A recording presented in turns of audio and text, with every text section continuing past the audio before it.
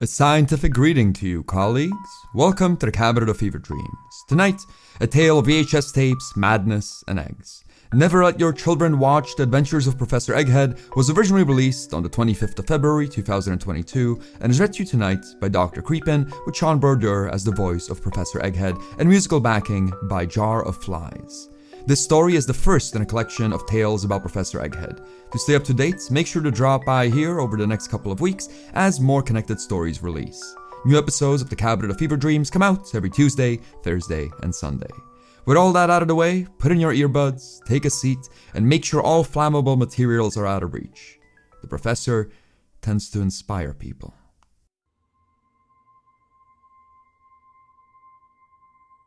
Watching someone you love lose their mind is an indescribably painful experience. You know a person, you care enough about them to commit a good chunk of your sanity to their well-being, and then, little by little, they start to slip. What starts off as a quirk soon turns into concern. Day by day, the person you thought you knew drifts away, and all that is left is a husk reminding you of better times. More often than not, that husk is dangerous. When I was young, my father snapped. A mental breakdown, early onset dementia, some clinical curse. We don't know what it was, but he snapped. Took him less than a month to go from slightly paranoid to nearly burning down the house. They took him to a hospital upstate and kept him heavily sedated. Sometimes my mother and sister would go visit him, but I could never bring myself to join them. Whenever I thought about the man, I could smell gasoline. I love my son. I only get to see him every second weekend, but I love my son. I love my son, and I'm in indescribable pain. It's difficult to balance life and work in my industry. This weekend I was meant to be stuck on a 30-minute Zoom call that I was certain would stretch out to a couple of hours. My ex-wife refused to reschedule. She insisted the kid could occupy himself with his iPad. When my 5-hour call with corporate was finished, I came downstairs to finally spend some quality time with my son. But Kenny was gone. All that was left of him was the iPad on the coffee table. That's when I smelled gasoline. I found him sat on the floor of the garage. His little hands were filthy with viscous brown goo. He was covered in flour, and the pack of minced beef I'd bought for dinner lay open by his side. By his feet there was a bowl containing a strange mush of ingredients, and it smelled like gasoline. Standing there in that garage, I couldn't help but see Kenny's ancestry. Well, my son looked just like the black and white photographs of my father. I begged him for an explanation, for some inkling of reason for why he was playing with gasoline. For science. That was all he managed to say. That was all the explanation he could provide. When I scolded him for raiding the fridge and playing with things that children shouldn't play with, his apology was equally eloquent. Sorry, Daddy. We ate our delivery Chinese food in complete silence. I tried to let things go, to chalk up my son's strange behavior to him being 8, rather than some arson gene that skips generations. But, well, I couldn't. After dinner, I tucked Kenny into bed and did my best to read him some Harry Potter, like I usually do when he's visiting. We're on the 4th book, The Goblet of Fire. I didn't make it past 2 chapters, but luckily neither did Kenny. Once he was asleep, I went down to the garage and made sure that the 2 jerry cans I own were on the highest shelf possible. To make up for me being busy with work on Saturday, we were meant to drive out to an amusement park on Sunday. I tried going to bed so that I'd be fresh for an early start, but there were far too many thoughts in my head to go to sleep. After tossing and turning for what felt like a decade, I made my way downstairs for a nightcap and a cigarette. As I poured myself a second drink, I noticed my son's iPad on the coffee table. The plastic cover of the tablet was filled with colourful safari animals. The cartoon creatures looked innocent and friendly. But in the back of my mind, I could see those lions and hippos killing. All I could think about was my father. He shared a bloodline with my kid, The word arsonist was burning a hole in the back of my brain. But then, as I picked up the expensive piece of plastic, another thought occurred to me, a much calmer thought.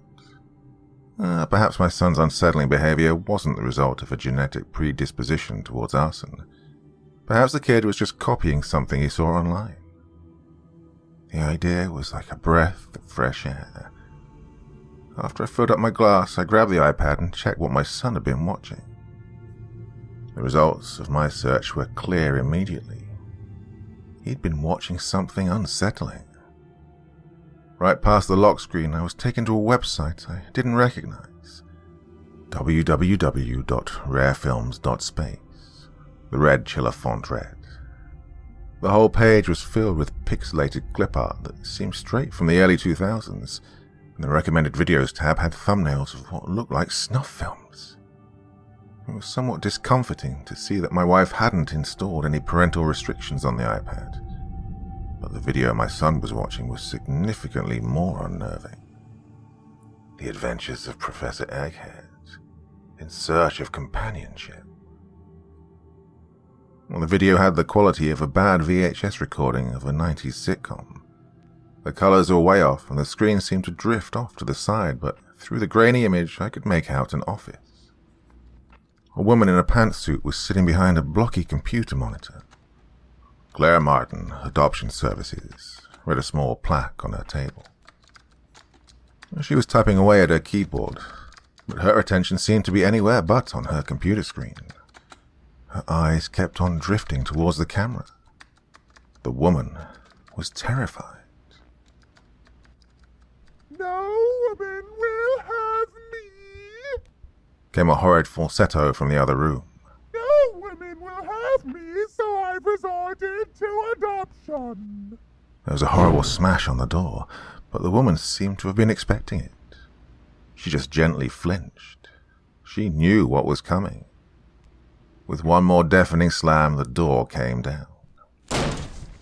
He lumbered into the room to a glorious applause from the studio audience. Even as the creature struggled to climb into the chair, the clapping didn't cease. The audience was going insane at the sight of this strange being. "Sir, do you have an appointment?" The lady behind the desk said when the crowd finally quieted down. The quiver in her voice made it very clear that she was terrified of the being sitting in front of her. "I am Professor Egghead, the greatest scientific mind to have ever existed." The creature screamed, bringing thunderous laughter out of the studio audience. "I have no time for making appointments. I have no respect for cues." Well, he was not human, that much was clear. The creature that sat before Claire Martin's desk was not human. He was shaped like an egg, but had the face of a man. His legs impatiently dangled off the chair, and his voice was filled with boundless energy, but his eyes were bloodshot and drooping. Professor Egghead looked like the manifestation of an exhausted nightmare on methamphetamines. "I'm sorry, Mr. Egghead, but you need to have an appointment to speak to me if you just..." Claire's voice trailed off. The audience found this very funny. "I am a professor, and I demand to be addressed as such." The egg creature screeched. "I have attended as many universities as there are grains of sand on the beach. You will address me with the honor that I have earned in the field of science." The professor swiped his stubby arm across the desk, sending the plaque and a glass of water clattering to the floor. "I demand you go to the back room and bring me the most intelligent orphan you have. His brain must be as powerful as a nuclear reactor, and he must have the willpower of an ox." The egg creature was already shaking in the chair with neurotic energy. The woman behind the desk spoke softly, as to not excite Professor Egghead further. The audience found this very funny. "I'm sorry, Professor Egghead," She said, I am happy to see you right now, but the whole adoption process will take at least up to a year. You'll have to go through an evaluation and get certified before we can even... I do not have a year. I need a child right this instant. There is research to be done, and as powerful as my mind is, I cannot do it alone. I demand you bring me your brightest infant so I may raise him as my own. I'm sorry, sir. She said. I cannot help you. The egg-shaped nightmare stared at the woman for far too long. Just as I was going to skip the video forward, however, Professor Egghead started to shout again. Once again, I am left to solve my own problems. The classic scientific dilemma which no one will help me with. But I promise you this, you bureaucratic jackal. I will no longer be alone. Through my inventive personality, I will bring a lab assistant to this world. To another rapturous round of applause, the monstrosity dragged itself down to the floor and made for the exit to the office. Just as he was about to waddle through the broken doorframe, however, Professor Egghead stopped. I also promise you this, you fascist paper pusher. When the day of the final experiment comes, when all the science has run out, I will remember you, Claire Martin. I will remember you and how you attempted to halt my research. The camera focused in on the poor woman's face. Whatever cryptic threat Professor Egghead delivered had real implications for her. Claire wept. Claire wept, and the studio audience found that hilarious. I watched the video as I smoked out on the front porch. By the time the lengthy crying scene came on, my cigarette was long gone. I wanted to understand what madness my son had been watching, but the strange show was starting to get the better of me. I was ready to turn off the iPad, but then the crying woman's face disappeared from the screen. Welcome to my laboratory. This is where all my scientific data is consummated. The waking nightmare was now looking straight into the camera. Let me show you how you can create your own lab assistant to aid in your scientific results. What Professor Egghead referred to as a laboratory was clearly just a hallway in some broken-down Eastern European housing project. Graffiti covered the walls, and the floors were creased in splotches that looked like mold. In the center of the hallway, there was a plastic bucket catching water from a leaking ceiling. The horrid Eggman stood in front of the bucket as if it were an altar. To create our artificial companion, we need ingredients of the highest purity. For the base of our being, we will need the finest of crushed wheat and mangled flesh. He poured flour into the bucket and then topped it off with browning mince from a plastic bag. I now present to you The creature sang as he reached into his lab coat. the humble egg. This symbol of life will force a soul into the body we are about to create. With some effort, the creature crushed the egg in his stubby fingers. A mess of eggshell and yolk dripped down into the bucket. Professor Egghead got to mixing the ingredients, all while keeping direct eye contact with the camera. The video was beyond disturbing, but I understood why Kenny had followed the crazed scientist's instructions. As bloody as those eyes were, as insane as the instructions sounded, there was something eerily convincing behind the Eggman's gaze. But what is life without fuel, my young scientist friends? The professor screamed once the eggshells were mixed into the pink goo. A distillate made of dead plant matter from when the planet was still young. Yes. This is the fuel that will drive the scientific mind. Make sure to preheat your oven as you sculpt your new companion into existence. For a moment, I watched the grotesque mix gasoline into the bucket. But I'd found what I was looking for. My son's playing with gasoline wasn't some form of generational curse. Kenny was simply copying what he'd seen on the iPad. I shut off the horrible video. The thought that he managed to stumble upon that weird, rare films website was discomforting. But my mind kept on drifting from parental concerns to the video itself. Something was patently wrong with the video, and it was stealing sleep away from me. That horrible egg-shaped body, those exhausted, bloody eyes. As I rolled around in bed, my mind was occupied with the image of the mad professor. I didn't want to think about him. I didn't want to think about the gasoline, or my father, or the sanity of my son. All I wanted to do is sleep. After struggling with my thoughts for a solid hour, I reached into my bedstand and got some additional sleeping aids. Well, the pills knocked me out quickly, but they didn't clear my thoughts. I dreamt feverish dreams of science and gasoline.